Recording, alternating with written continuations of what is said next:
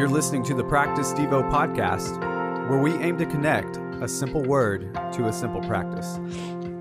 Today's word is sacrifice. This is a verb that means to surrender or to give up, or it could also mean to permit injury or disadvantage to or for the sake of something else. Now, when it comes to our faith, this word sacrifice is a big word. It dates back all the way through the Old Testament as the Israelites were wandering in the wilderness.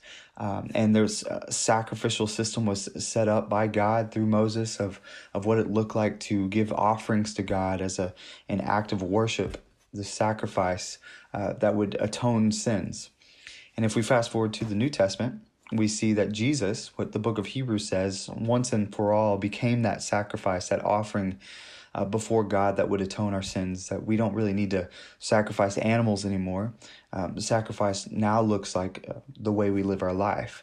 In Romans 12, Paul talks about how we should give our lives as a living sacrifice, not a dying sacrifice, but a living sacrifice, as if today I can make decisions of choosing God's way rather than my own way. And in doing so, that would be sacrificial on my part, to surrender or to give up something.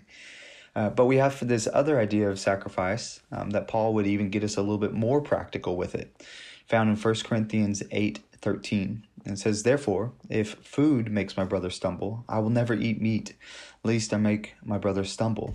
And you could read the full context. Essentially what was happening in the church is people were kind of getting offended because of different diets.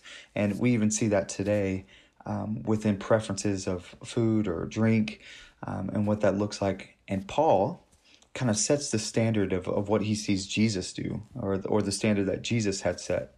Of saying, listen, people matter more than the food that I choose to eat or the drink I want to have.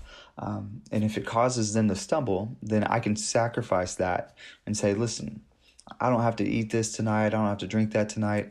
But Paul would go as far to say, like, I will never eat meat again if it makes my brother stumble. Even though I have a full right to do that, even though I'm free to do that, if it causes someone to stumble, well, then out of love, I won't do it.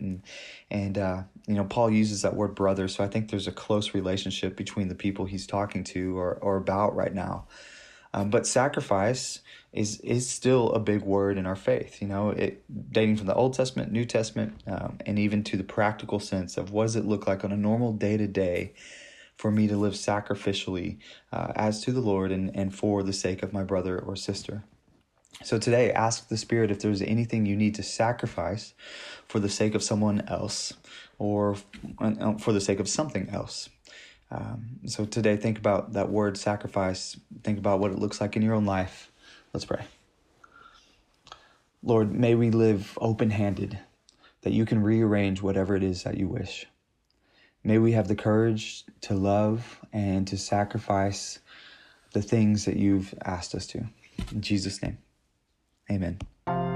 Thanks for listening to the Practice Devo podcast. We hope this helps in your spiritual growth and practice in becoming like Jesus.